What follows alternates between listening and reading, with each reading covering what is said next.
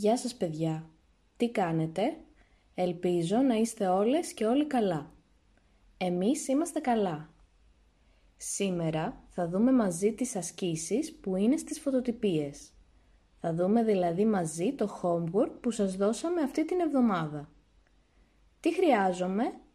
Χρειάζομαι τις φωτοτυπίες και ένα μολύβι ή ένα στυλό και μία γόμα.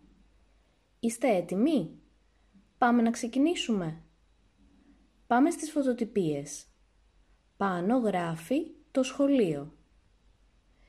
Στην άσκηση 1 βλέπω τις εικόνες και διαβάζω. Πάμε να διαβάσουμε μαζί τι γράφει στις εικόνες. Διαβάζω εγώ, διαβάζεις και εσύ. Το βιβλίο. Το τετράδιο. Το στυλό. Το μολύβι. Η γόμα. Η ξύστρα. Ο φάκελος. Η τσάντα. Ο χάρακας. Η κασετίνα. Η κόλλα. Το ψαλίδι. Το χαρτί. Το σελοτέιπ. Ο μαρκαδόρος. Οι ξυλομπογιές. Στην άσκηση 2 βλέπω μία εικόνα. Πρέπει να γράψω τι βλέπω. Πάμε να γράψουμε μαζί. Η τσάντα, το μολύβι, η γόμα, η κόλλα, ο χάρακας, το σελοτέιπ, το τετράδιο, ο μαρκαδόρος, οι ξυλομπογιές, το χαρτί, το ψαλίδι. Στην άσκηση 3 διαβάζω τον διάλογο. Διαβάζω εγώ, διαβάζεις και εσύ. Γεια σας παιδιά. Καλημέρα κυρία. Όλα καλά? Καλά. Εσένα πώς σε λένε? Λαμής. Καλώς ήρθες Λαμής. Έχετε όλοι τα βιβλία σας? Στην άσκηση 4 συμπληρώνω τον διάλογο με τα γράμματα που λείπουν. Πάμε να τον διαβάσουμε. Εσύ γράφεις τα γράμματα που λείπουν. Γεια σας παιδιά. Τι κάνετε? Καλημέρα κυρία. Καλά. Α, έχουμε μία καινούρια μαθήτρια. Πώς σε λένε? Σακινέ. Από πού είσαι Σακινέ? Από το Αφγανιστάν. Ωραία. Αρχίζουμε το μάθημα. Έχετε καμία ερώτηση? Τα έγραψες?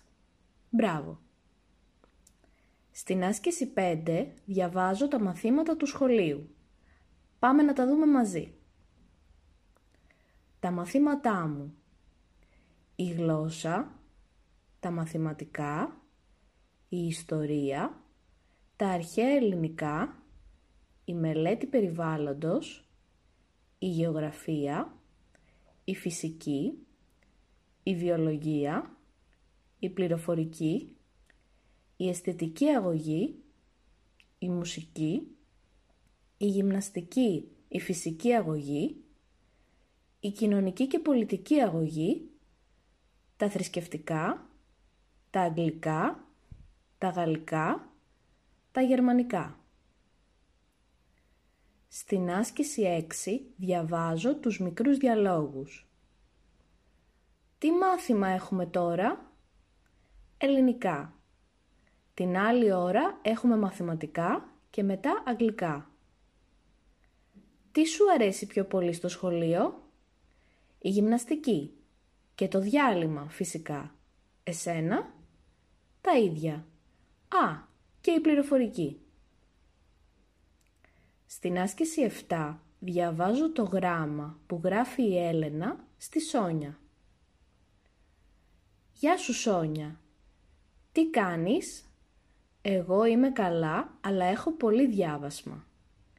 Έχουμε 6 ώρες σχολείο και 2 ώρες φροντιστήριο κάθε μέρα. Κάνω και μπαλέτο. Η Δευτέρα δεν μ' αρέσει. Έχω 2 ώρες γλώσσα και 2 ώρες μαθηματικά. Αλλά μ' αρέσει η Τρίτη. Στο σχολείο έχουμε βιολογία και στο φροντιστήριο κάνουμε αγγλικά. Εσύ κάνεις αγγλικά?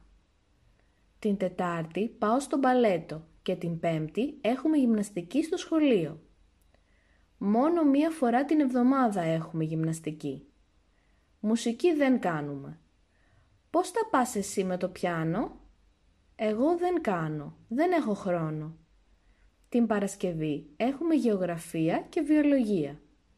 Αυτά μ' αρέσουν.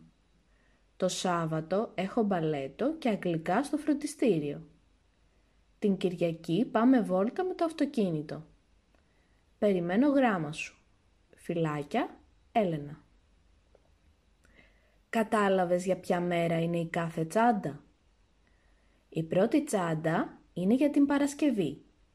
Την Παρασκευή η Έλενα έχει γεωγραφία και βιολογία. Η δεύτερη τσάντα είναι για την Πέμπτη. Την Πέμπτη έχει γυμναστική στο σχολείο. Η τρίτη τσάντα είναι για την Τρίτη. Στο σχολείο έχει βιολογία και στο φροντιστήριο έχει αγγλικά. Η τέταρτη τσάντα είναι για την Τετάρτη. Την Τετάρτη πάει μπαλέτο. Η πέμπτη τσάντα είναι για τη Δευτέρα. Τη Δευτέρα έχει γλώσσα και μαθηματικά στο σχολείο.